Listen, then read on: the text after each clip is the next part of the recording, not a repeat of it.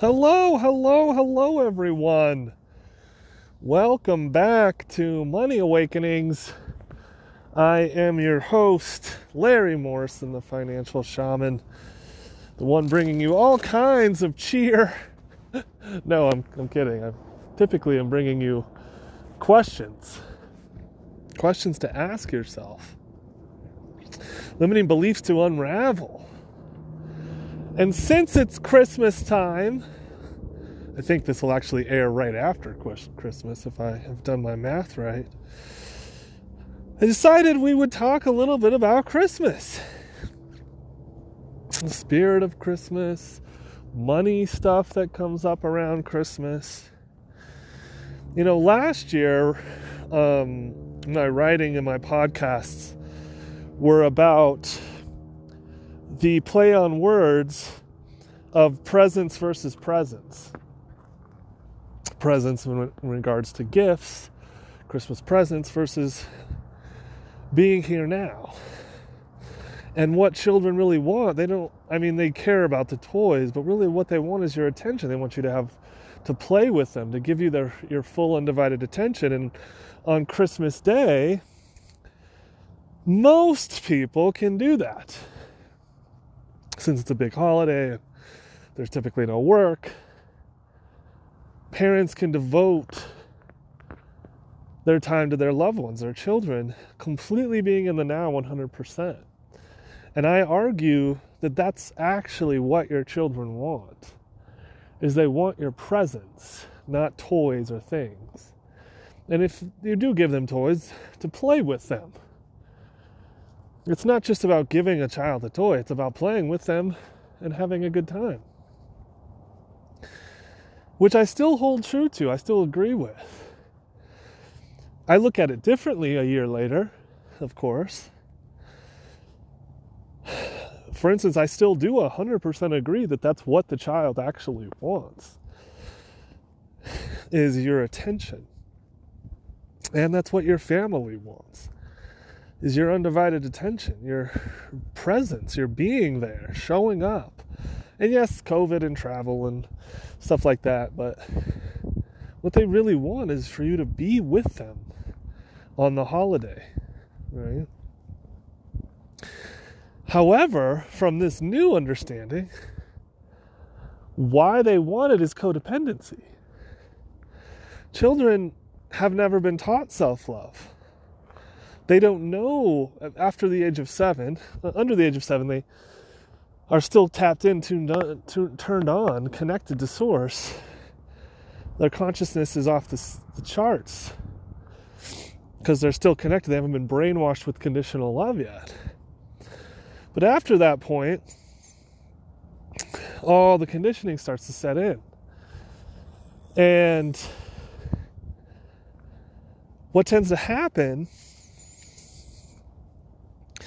is they look for the parents' approval, the parents' conditional love, to feel loved, right? Mom, look at me. Dad, look at me. I'm over here, right? They're trying to jump through all the hoops that conditional love inherently sets up for them to jump through in order to get the love.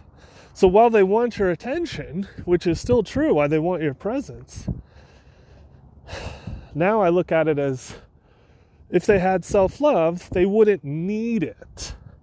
They might still want it, but they wouldn't need it as bad. To where if they didn't get it, they would feel cheated or betrayed or abandoned. The need for conditional love, or the need for approval and attention from parents or family, is what drives people insane. It's one of the paradoxes we talked about. Right? The paradox is you need people. Like, we need each other. No person is autonomous. No person is truly 100% independent. Even people that live off the land, they have machines and tools and had to be made by other people, right?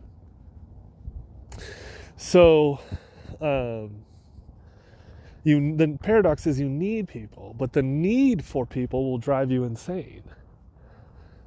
So it's a back and forth, a balance of Yes, I love myself in order to connect with other hearts, but I don't need to connect with other hearts. But I want to, when it's time to. And that's a paradox only you could unravel and understand in your own life. Point is, from this new understanding, yes, presence is the greatest gift you can give. And that could be over Zoom or telephone call. That's not important that you be face to face, even though that'd be great. But the presence of letting go of everything that's going on in your life and giving your undivided attention to someone to connect on that heart-to-heart level, that's the greatest gift you can really give. The heart-to-heart connection with someone else. So, now we're going to take it a step further this Christmas and talk about what happens when we don't get that present. I've talked about this before, but I feel like it needs to be touched on and expanded upon. Or rather, my heart does feel that way.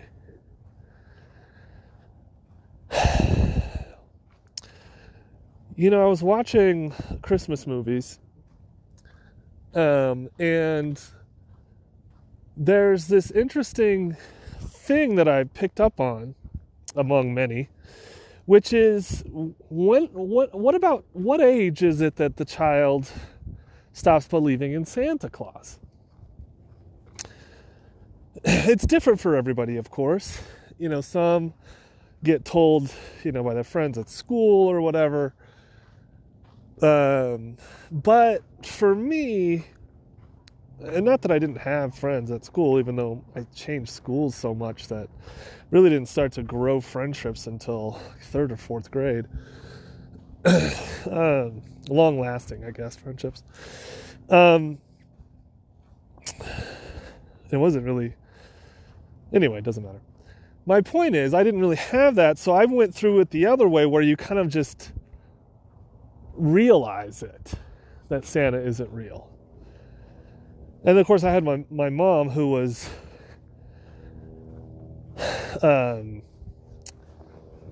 honest with me. She didn't say there wasn't a Santa Claus, but when I asked, she was like, yeah, it's a made up thing. And so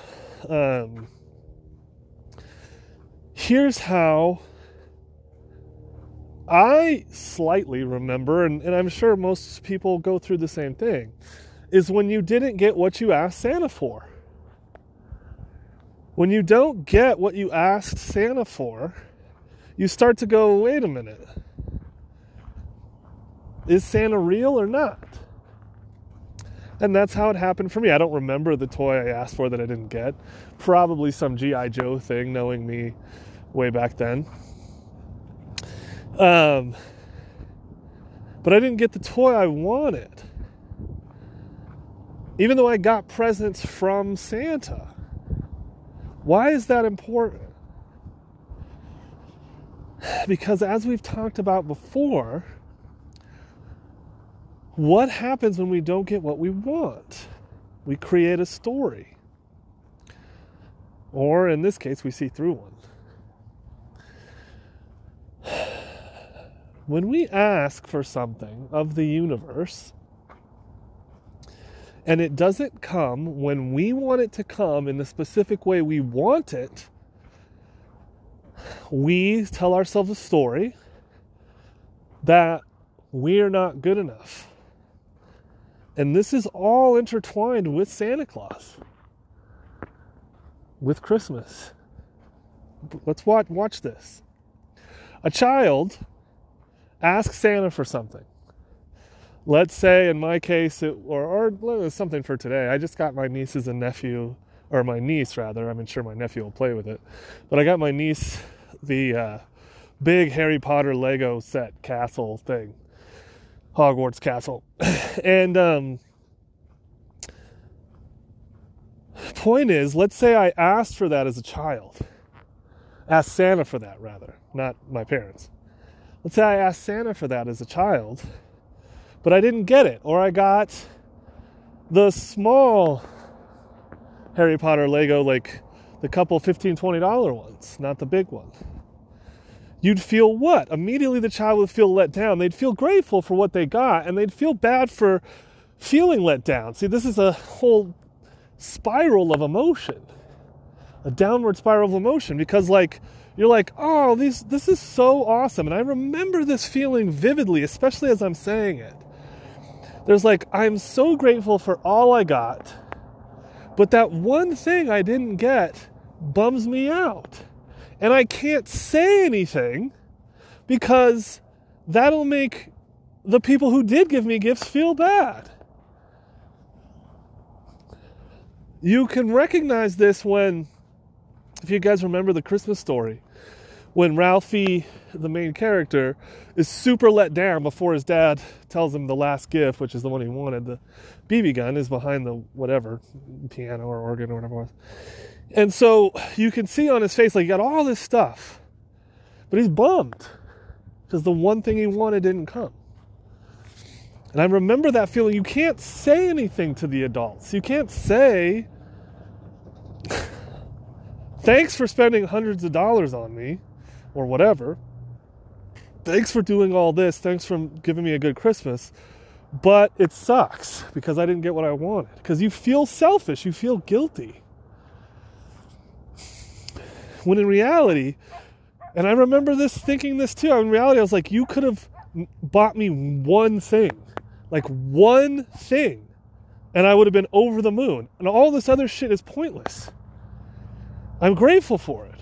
But I didn't want any of this other stuff, stocking stuffers and games and freaking Rubik's Cubes and not Jello. What's the one you play with, not eat? Play-Doh. All this stuff. I didn't want any of this. I didn't ask for any of this. I asked for this one thing. And I remember that. I remember feeling and thinking, even as a child, like, you could have just, like, all this probably cost the same as the one present. So you guys went, instead of the one thing I wanted, you went for a bunch of different stuff I could open. I would have rather had the one thing. But you can't say that because it's bad to look the gift horse in the mouth. That's the expression. You're not supposed to talk shit on your gifts. And that's true, you're not. And that's going to come into play later. Put a pin in that. We'll come back to that. Looking a gift horse in the mouth. But you feel let down either way. And then your mind starts to unravel the idea that Santa Claus is real. As the child, I'm still in the child. I know I went off on a rant there. But as the child, you start to go, what? Did Santa Claus not get my letter? Did I not know what I wanted? I wrote it. I even had Mom help write it. I know I got it sent off. What happened? Where was the communication breakdown? And since you got toys and no coal, you don't assume that you did anything wrong this year. You don't assume that you were a bad kid because you got stuff, but then it still nags at you. Did I do something messed up? Did I not hit like all A's? Not all A pluses? Was I not the best I could be? Or was there a communication breakdown? Or is Santa Claus not real? And if he's not real, who's buying all this oh shit. Who's buying all this stuff and putting Santa's name on it? Right? All because you didn't get what you wanted. Everything starts to fall apart. The fantasy starts to fall apart. But you also have to remember the time frame. The time frame is Christmas. You ever got a Christmas present after Christmas? You might as well fucking throw it in the trash. Like, you ever have that like relative or your friends where you can't hang out on Christmas Day, but you see them like a week later and they give you a Christmas present. It's like, what the hell is this? I got all this stuff. Like, throw this away. Like, why did you do this? It's like, if I didn't get to open this on Christmas Day, it's pointless. Even though it would have been buried in all the other stuff. Right? Especially as a child, it's like, what? I used to have 2 Christmases, because my parents split up when I was very young, when I was 1. Though, it didn't really matter because my dad's Christmas was a joke. He'd always buy the things he wanted and wrap them up and put my name on them. So I'd open up stuff that were for him, supposedly for me, that I never really played with. Because they weren't toys. If they were toys, they were like adult toys, like models and stuff that I couldn't. He always bought stuff out of my range because he had no empathy, he had no wherewithal. He was a sociopath. So it didn't really matter. But my point is, you have 2 Christmases and you go into the second one, even if it's a day or 2 after Christmas, and it's like, oh, right, okay, we're going to do this. But it's never the same. It's never the same. And the timing is important. So it's not only getting what you want, it's the timing is extremely important. Because if let's put it like this. This G.I. Joe thing or the Harry Potter thing or whatever, the big thing you want as a child, if it's not there on Christmas Day, on Christmas morning, you feel super let down. So somebody could give it to you 2 days later, like they made a mistake, they see how let you down you are. As soon as the stores open the next day, they go return or change or exchange or go buy the new thing. It won't matter because the timing is fucked up. You'll be like, oh, cool, thanks, I do want this. This is going to be fun. But you're already let down because you didn't get it on the specific time. So it's exactly what you want as you want it, and the timing has to be perfect. Are you seeing the theme here? This is the definition of attachment, the definition of expectation. Santa is exposed because expectations are broken. That's the main reason. Of course, there's the older brother and older sister and older siblings or cousins that drop the ball, or someone accidentally says something or says it in a sarcastic way, like, oh, did Santa get you that? And you start to catch on. And then, of course, like I said, at school, they may let it slip, your peers or whatever. But most of the time, Santa is exposed because of broken expectations. Isn't that fascinating? We literally set this thing up to fail. Now, yeah, of course, a parent could take the letter that they write from Santa, the child writes from Santa, gets the exact same thing and keep this thing alive for many years. But it falls apart at some point because of broken expectations.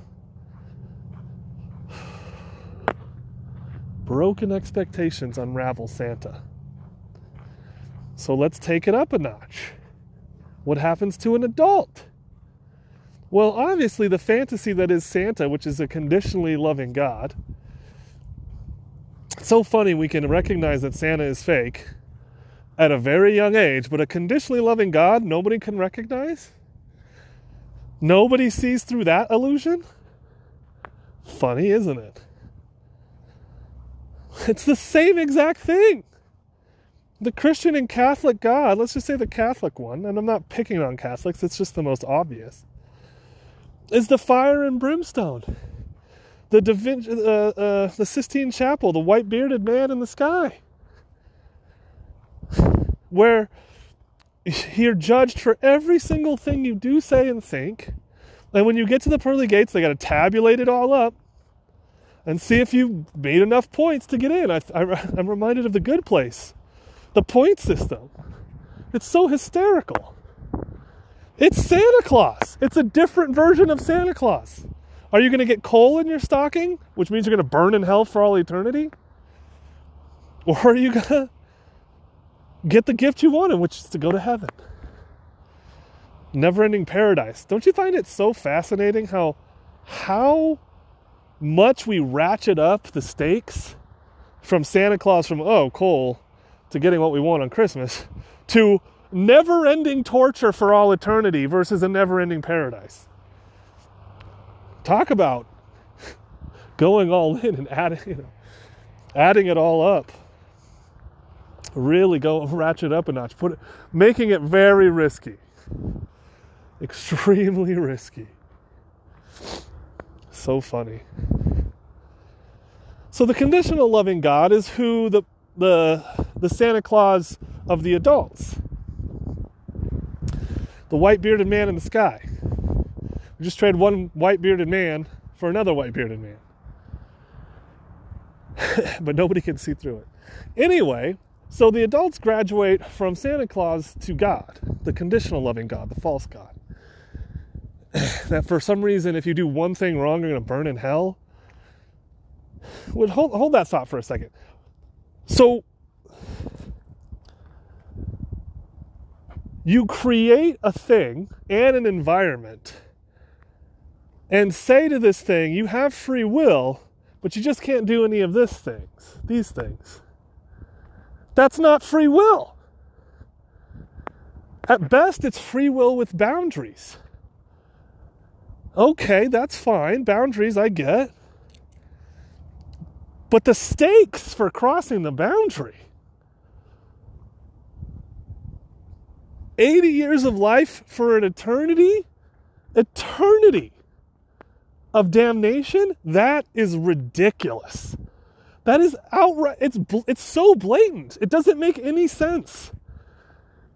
The cost of far outweigh, okay, if you were to live all through all of the pain that you ever caused and experience it from the victim of your own hand, like if you were, an abuser, sexual abuser, rapist or something, or fucking murderer or something, like arsonist, like if you experienced all the pain that you ever caused some people, that still would only be a couple hundred years at most.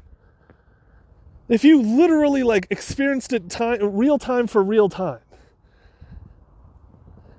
And if it was a lot of people, let's say, that you hurt throughout a lifetime.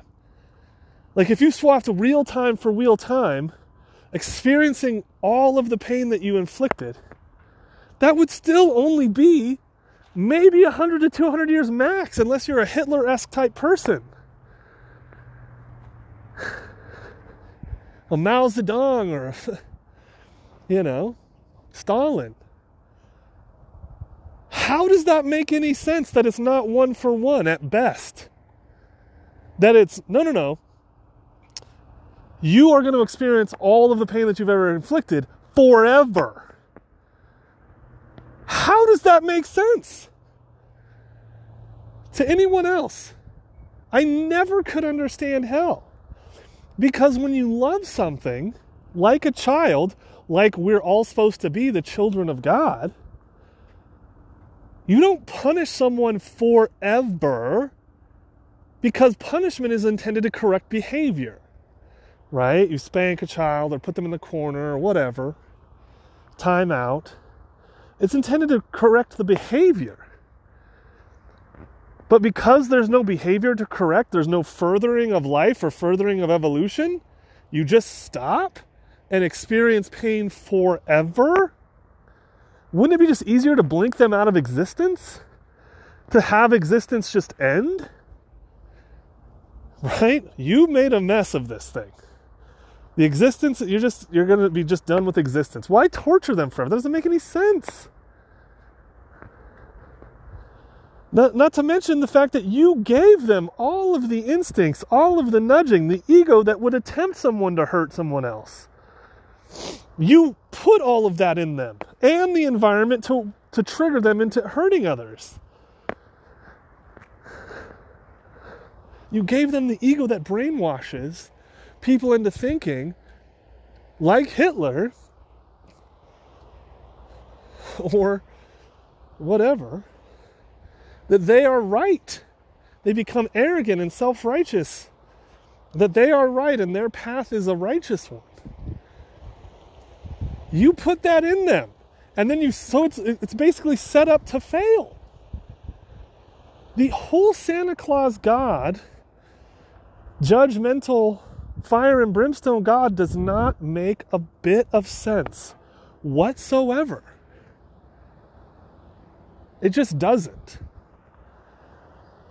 The only thing that it makes sense with is the fact that we were raised in a conditionally loving environment with conditionally loving parents. And since all children believe that their parents are God, when we switch from our parents to the thinking of God, we think that they're like our parents and are going to punish us.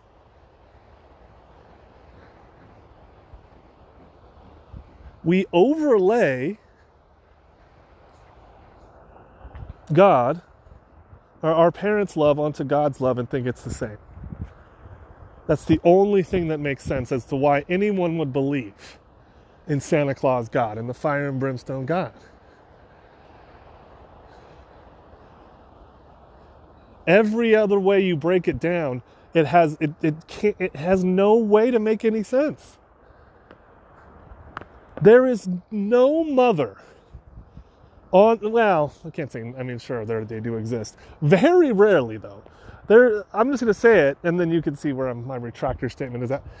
No, there's no mother that would ever want their child to burn for all eternity. No matter how. I bet you Hitler's mother was still just like, oh yeah, he's a little harsh in his word choice and his actions, but he's a good kid. You should have seen him as a baby. You know what I mean? Like, not all mothers, but most mothers, so you can't stop the unconditional love. And so to think that Source's love is harsher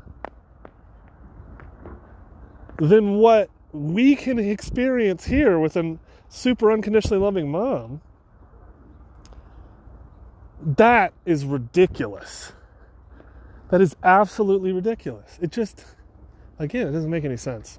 Anyway, let's move off of that.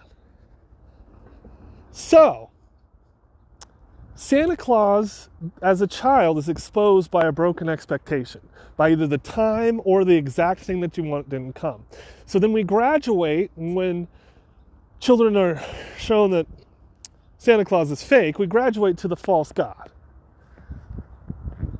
the fire and brimstone God, the conditionally loving God, the adult Santa Claus. But the adult Santa Claus is not exposed, or I'll just say the Santa Claus God for ease. The Sistine Chapel white-bearded dude, right? The Santa Claus God isn't exposed the same way. Here's why. Because you blame yourself. That's why. And because there's no Christmas. There's no end of... There's no expectation date like Christmas for Santa. They don't have the same thing for God. Here's what I mean. You ask God for a lover because you're lonely, and you keep praying about it, you keep thinking about it, and here it is 2-3 years later. One still hasn't shown up.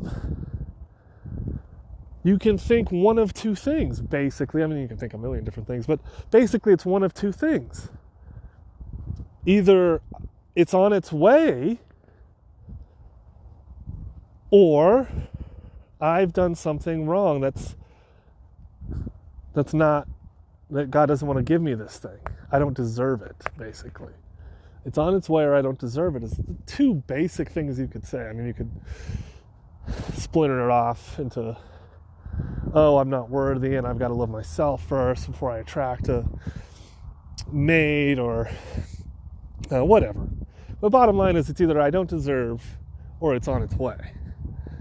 But since there's no Christmas Day where it's supposed to come, like all of your stuff that you've prayed for is supposed to come, it doesn't get exposed. It could just be like, well, I've got to do more.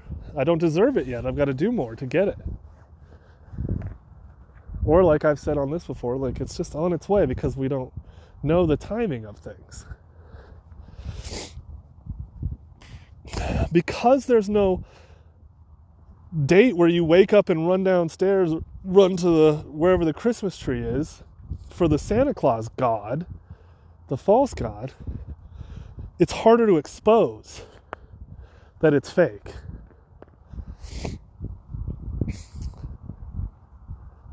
Because remember, the timing is extremely important.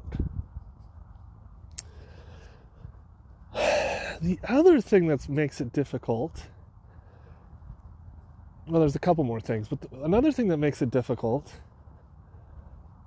is the fact that everybody believes it. There's no parent or older sibling or child, friend that's like, hey man, do you really believe that the Santa Claus God thing, the fire and brimstone thing, is real? And they're like, yeah, of course I do. Everybody says yes in some way, shape, or form. Everybody says yes in some way, shape, or form. Because even if they're like, no, I don't believe that, they're still secretly in the back of their mind worried because we've all been brainwashed to believe it. Even if they're like atheists. Atheists are cracking me up too, because it's like they rebel, but then they go too far the other way. Now you believe that it's just the end of existence when you die? First of all, that goes against science. And what's funny is most scientists are atheists. Not most. I think it's probably roughly 60%, a little over half. But what I mean is, nothing ever dies. It only transforms. So you see an animal, what we consider dies, it transforms back into the earth. And consciousness never was born to begin with. So you can't say consciousness dies or ends or just blinks out of existence. But that kind of shifts into philosophy more than science. But bottom line is, we are all energy. Everything is energy, and energy doesn't die. It doesn't end, it only transforms. That's the only thing energy can ever do, besides what it's meant to do. So it's so funny that scientists, knowing that you're energy, still believe that when you die, you blink out of existence. That goes against science. You're energy, energy only transforms.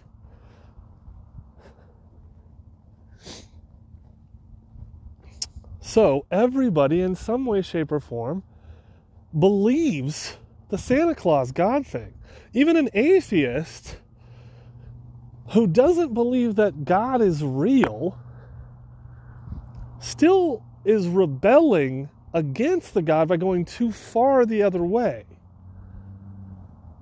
If you didn't believe God was real, that there was an infinite intelligence controlling everything, that's okay. But why also throw the baby out with the bathwater of the fact that there's nothing after death? That doesn't make any sense either. You are energy. Energy never dies. You exist. You will always exist. So the reason atheists don't believe that there's anything after death is because they're rebelling against the brainwashing of the Santa Claus God. If they were open, they would just be like, yeah, I mean, obviously we're energy and energy is never going to stop, so it's going to be interesting to see what happens afterward. You can't believe that things just blink out of existence. Non-existence, by definition, doesn't exist. There's no such thing as non-existence. Unless you're talking about imagination. And that's even debatable there too. Because if I imagine a pink elephant, the pink elephant doesn't exist except in my imagination. So it's the same exact thing. Non-existence is only imagined. And just like being afraid of a pink elephant, being afraid of being blinked out of existence or non-existing anymore is the same thing. You're scared of your imagination, not reality. Where was I? So everybody, there's no like older brother, or unless you're talking about me, but there's no like older brother, older sibling you can go to and be like, hey, I'm not really believing this fire and brimstone Santa Claus God. Is this real? Everybody's going to say yes. Probably 90% of the people. So that's another problem with it. How you can't see through it super easy. And the last one, so we've got the timing, that you can't, just like you can see through Santa Claus. Just like you can see through Santa Claus if you ask the right people in the right context or pick up on their sarcasm or subterfuge, you can pick up on the fact that adults don't believe in Santa Claus. But you can't do that with the false god because most people believe it. And the last thing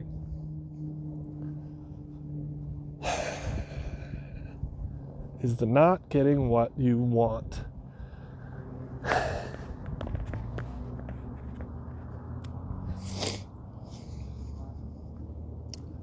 This is going to be fun. Because I don't know exactly how I'm going to go, because I just did one similar. I just did a podcast similar to this and talked about this not even a month ago. But let's break it down. Because I feel something new is going to emerge. We know that it's neutral to want something. Wanting something is not bad, unless it's born from lack. If you want a lover because you feel lonely and you think the lover will fix it, that's a want born from lack. That is dangerous, to say the least.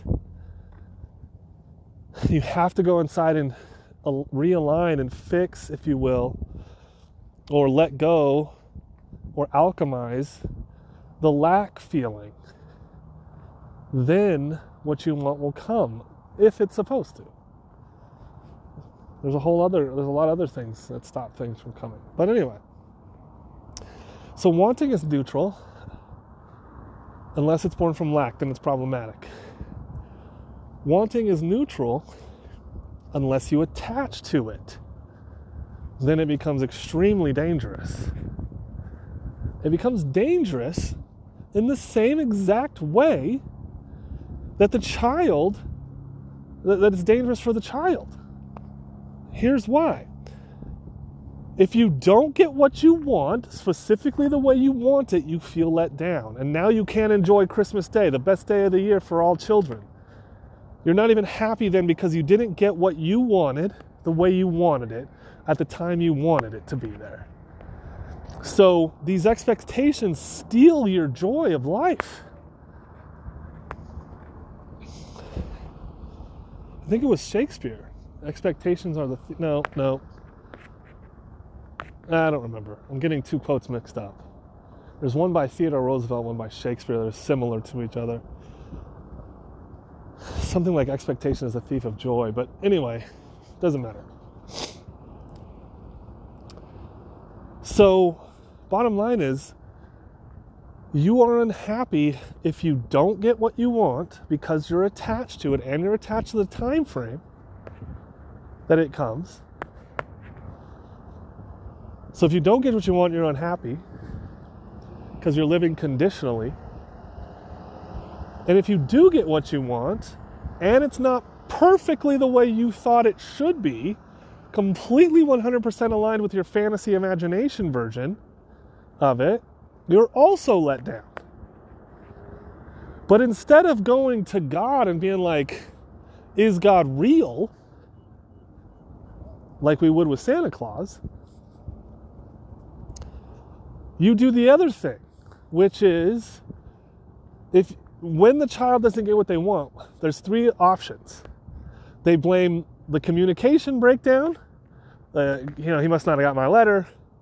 I might not have written down in the description that I thought it would be, like with the next time I'll get the serial number of the toy I want to make sure the communication is there. Or you blame yourself that you weren't good enough. You didn't get straight A's and straight A pluses, and You didn't do as much charity work as you thought, right? What, yada, yada, yada. The same exact thing happens to the Santa Claus God, right? When you don't get what you want, exactly what you want in this time frame that you wanted it, you don't blame God. Well, maybe, but you don't think God isn't real.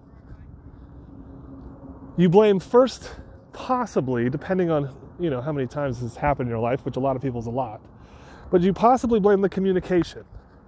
Well, did I not, and this is where the law of attraction comes in a lot with spiritual people, did I not use the law of attraction as it's designed? Maybe I messed up somewhere. Maybe it's the technique I used. Maybe I have to have a stronger vision board or vibrate in a different thing. Maybe I should meditate on it, think about it more. Maybe this, maybe that, maybe this. I must not have been working this thing right. I must not have said the spell and burnt the incense at the right angle. Right? You blame the communication or the technique or the process. But most people, they blame themselves. They see not getting what they want as the lump in their stocking in the way they want, in the time frame they wanted it. As the lump in their stocking, a lump of coal in their stocking, they think, I must have done something wrong. There's something wrong with me. I'm unworthy. I don't deserve it. That's why it's not showing up. Ironically, the belief that you don't deserve it is what's keeping it away. But that's a whole other story.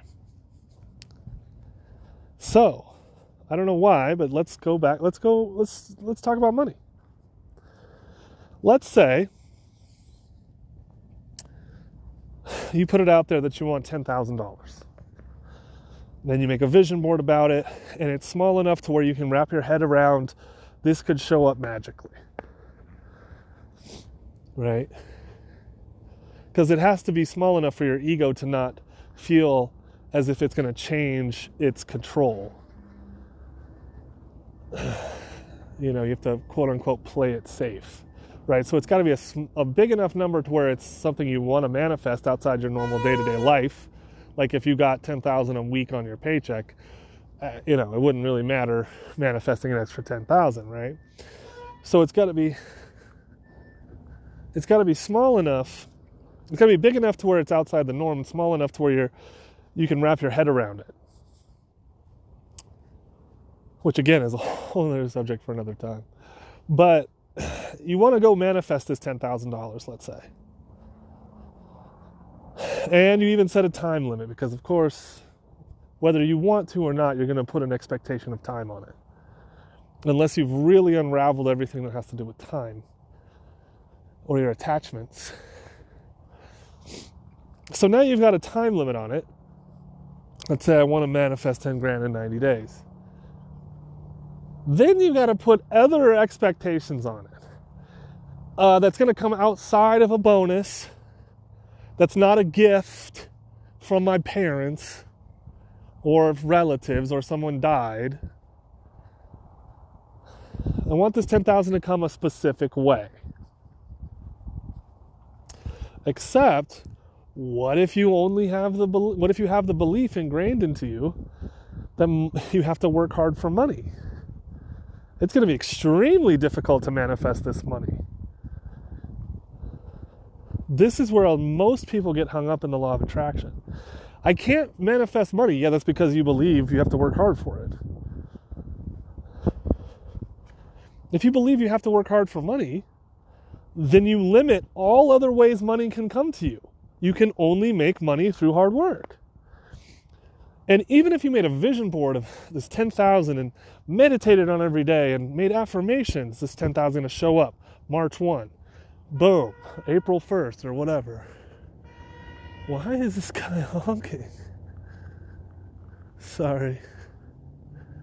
Obviously he needs attention somehow. Okay. So, April 1, you're going to have this, and you're vibrating and you're doing all these things, but you've forgotten that subconsciously for the last however many years, however many decades, you've been taught and been thinking that you have to work hard for money.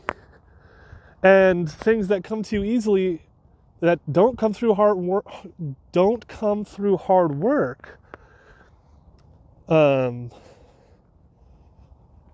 aren't earned, right? And so now you've called forth this money from the universe, but you've also put a subconscious block, a big old wall around yourself that says it's got to come through hard work. So the only way the universe could possibly get through your wall is by presenting you with an opportunity to work hard for the money. So now the universe is like, okay, I got to get you this money because you're drawing it forth from the universe, but you have this belief system that you have to work hard for money, defending it. So I'm going to present you with an opportunity, a seasonal job, that you can work nights outside of your normal job or whatever it is you do. And that 90 days of hard work, at the end, you'll have 10 grand. Are you happy that comes? No. Why? You're upset because you're trying to manifest without having to work hard. But you forgot that you have this belief defending yourself. So now you're frustrated. How come I can't manifest money? How come the only way money shows up is if I have to work for it? Duh, because you have a belief that says you only have to work hard for money, or you have to work hard for money. Sidetrack. Let's get back on track. So you want to manifest. So you ask the universe in whatever way you ask, just like sending a Christmas letter, like your prayer or whatever. You ask Source, you make sure that Source receives the ask, and it doesn't come in the time frame that you wanted. April 1st comes or whatever, maybe you start January 1 and April 1st comes around, nothing happens. What do? Do you try again? Do you blame the communication system? No, you blame yourself. You did something wrong. And yes, I just highlighted having the belief system that you have to work hard for money will block it. Most people don't know that. So what do? They blame themselves, saying, I don't deserve it. I tried. Either I'm doing something wrong, or I'm not worthy, or I don't deserve it, or God wants me to do something. God wants me to work hard for it, I guess, because the only thing that came in this time was this opportunity, and all it did was add more to my plate.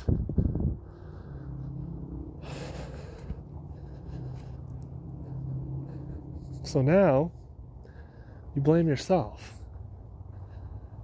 You think, I'm unlovable. I knew it. God doesn't love me. Because what? You've tied God's love to this thing you're trying to manifest. If God loved me, it would show up. And I must have done something wrong to get on the naughty list. It sees my, God sees my deepest, darkest thoughts and desires. Morning.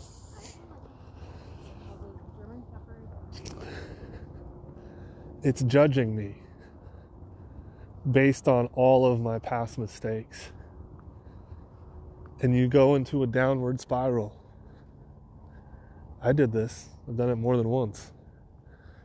You go into a downward spiral and you think about all the things you cannot change. You can't undo your past. You can try to reframe it, change the narrative, sure. Which ultimately will help. But bottom line is you can't change what happened. So now you feel defeated. And you make up an even worse story beyond that I don't deserve. You say to yourself, I'll never deserve it. I'll never deserve what I want because of what's happened in the past. Welcome to the small story. Welcome to the trap. Now the ego has you right where it wants you. What are the only options left? If you're defeated, all because what you wanted didn't come in the amount that you wanted when you wanted. Heaven forbid the exact to the penny amount came when you wanted it, because then you'd be stuck thinking you have it all figured out. And there'd be no growth to happen. The worst thing that could happen is you get exactly what you want perfectly when you want it.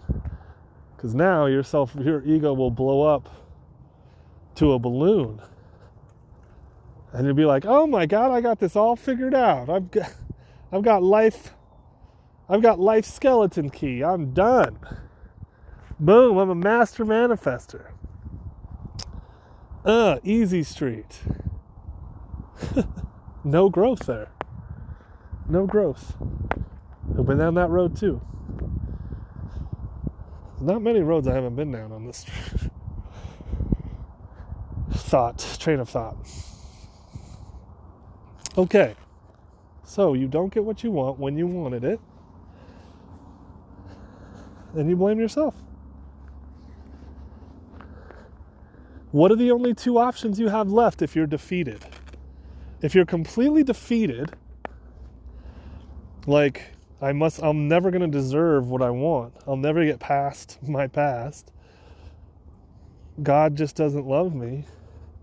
What are the only two options left? One, the most obvious, is you give up. You accept your fate. You are whatever the ego tells you you are. You are insignificant, unloved. You'll never amount to anything. You'll never get the life you want. You'll always be alone, and on and on and on. You give up. And you stay stuck in the small story of you. In relationships, it's settling. You settle for the person that doesn't excite you,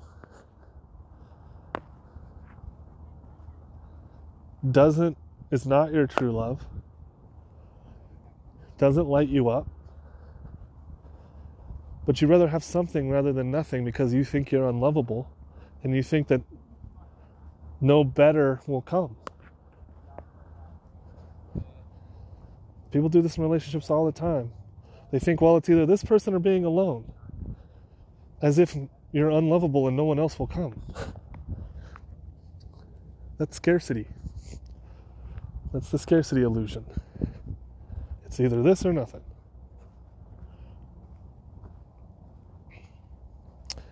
So you give up.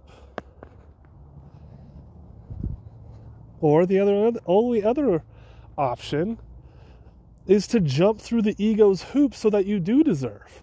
Oh, you know what? God didn't give me this money. That must mean I need to become more, do more. I'm gonna organize a nonprofit. I'm gonna start working for charity. I'm gonna become a social worker. I'm gonna be friends with everybody in my building, all of my neighbors. I'm gonna become the best person.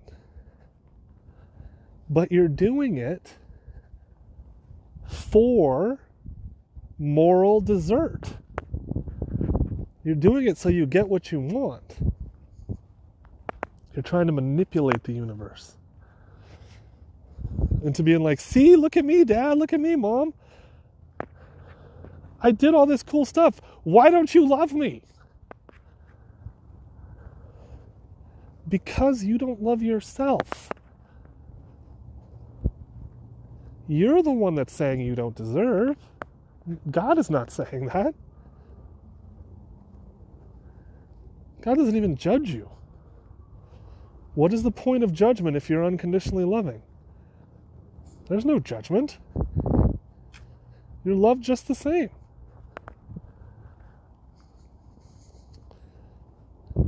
Now you're chasing the ego's carrot on the stick. Oh, once I get this perfect body, once I'm a millionaire with a perfect body and everyone loves me, then God has no choice to give me what I want. And that's the ego's game, the carrot and the stick. If you don't do what it wants, jump through its hoops, you'll never get that perfect life at the end of the rainbow. And if you don't do what it wants, it'll prod you with, you're not good enough, you're a piece of shit, God doesn't love you. Is there a third option, Larry? Because I can see where I do this in my life. Yes, there is a third option. I'm glad you asked. The third option is want something and then let it go. Want what has been given to you. Be grateful for what you have. And it's okay to want more. That's perfectly fine. But when you want more, let it go. God hears you. There's no incorrect malfunction in the communication system.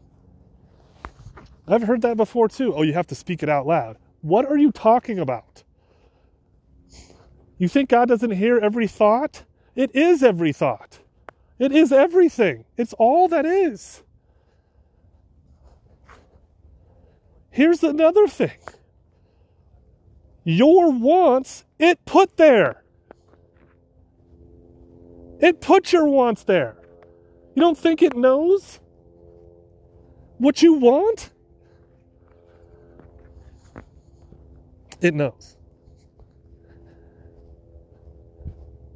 So the third option, want whatever it is you want and let it go. State your preference if you feel better, and then let it go. And the next question you have to ask, you want, you let go, you're grateful for everything that you've been given. And then you ask, what is source one of me? What is source one of me? It's the same thing we talk about when we talk about trying to manifest a boatload of money. What does the money want you to become? Money's highest purpose is to get you to your highest purpose. What if your want, for instance, let's say you want a perfect body. And I'm not going to go into the whole selfish, superficial nonsense. But let's say you want a perfect body. And God's like, all right, here's what we're going to do. I want you to do these handful of things to help other people get their perfect body too. You have to become the highest version of yourself. You have to evolve in order to match the frequency. This is where the doing part comes in. It's not so much that you make a checklist and go work out every day. It's that you listen to your heart, its guidance in telling you where to go today, what to do today to get to there.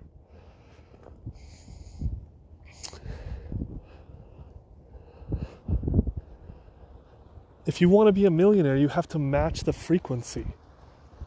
There are no wealthy people with a non-deserving story,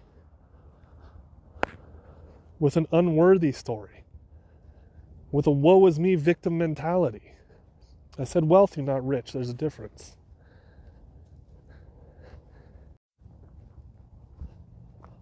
So, want what you want and let it go. It's on its way. Let go of the time frame. Just use the want as a North Star, if you will. Obviously your heart is your compass. But know that it's going to happen at some point. And if you realize you're eternal, don't be in a rush. There's no rush. Well, Larry, I'm 50. I want to get this thing. I want to find my true love now. Being in a rush will only keep it away. You have to relax. Let go. Let go of what you want. Source heard you. You can use it as a North Star. Okay, I'm going to go head that way. You know? There's no rush, because not only are you eternal, hello little one, not only are you eternal, and you have literally all the time in the world, but now you know that attaching and being in a rush keeps it away. It keeps your energy fragmented and frantic and urgent. You have to relax into manifestation and creation. You don't look at nature. Nature is not in a hurry to do anything. It's not frantically paced. It might look that way, looking at it like an anthill or something. It might look that way to the naked eye, but nature is never in a rush to do anything. Why would it? You have to match the frequency of nature and understand the speed of nature. Putting your want out there is like planting a seed. It needs time to grow. And while it's growing, you don't have anything to do but evolve yourself along with it.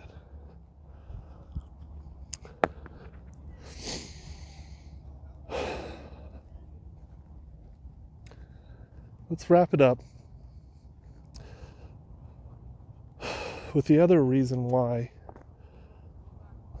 it's dangerous to be in a hurry. Because being in a hurry creates expectation. Oh, if I do this, this, and this, my want will be here in 30, 40 days. No. Now you've created another expectation, and if it doesn't come, you start to blame yourself again. You didn't do enough. You're not enough. You're not good enough. Be aware of your expectations. Be aware of the time frame. Well, Larry, if I don't get it, if I don't get this 10,000, if I don't get this money I want to manifest, I won't get to this, this, and this. Well, maybe that stuff's not supposed to happen.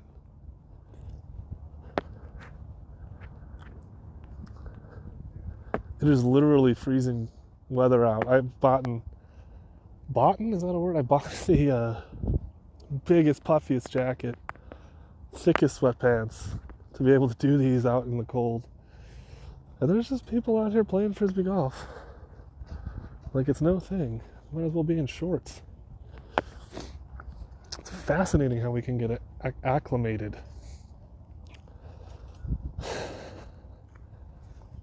Never get acclimated to the small story. Never give up. Never give in and settle. Realize that if you're giving up or have thought about giving up or settling, that what you're actually doing is believing in Santa Claus God. If you believe that the universe is unconditionally loving and supportive, there'd be no reason to give up. You just keep going because you know that everything is on its way.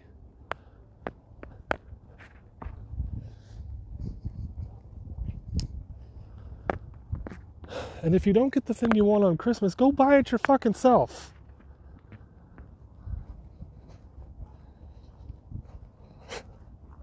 That's a joke, sort of.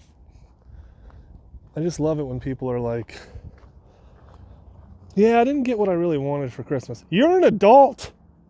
Go buy it. Unless it's, obviously something hit big like a house or a car or something.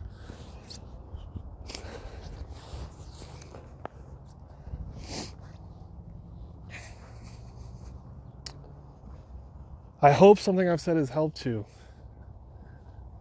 Be extremely aware of your expectations.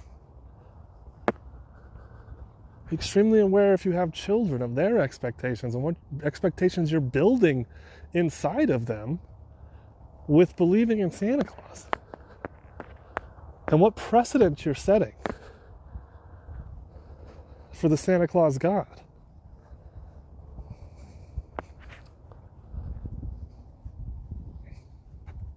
hopefully this wasn't too depressing of an episode for Christmas, but you know, a lot of times the holidays bring up a lot of this darkness, this feeling of being unloved because you didn't have a family to go hang out with, or you didn't get what you wanted, or you think about all the past Christmases or holiday seasons that, you know, had tragedy in them or loneliness. You're unconditionally loved at all times, no matter what. It's up to you to vibrate into that truth, to realign to that truth. I hope something I've said has helped do that. Because no matter what you believe or you do, know that you're unconditionally loved and watch as your whole world changes with that truth. We are different golfers on the same course, different leaves in the same pile, different mountains on the same range. My unconditional love to you. I appreciate you listening. Merry Christmas, or a Merry belated Christmas. Have a Happy New Year.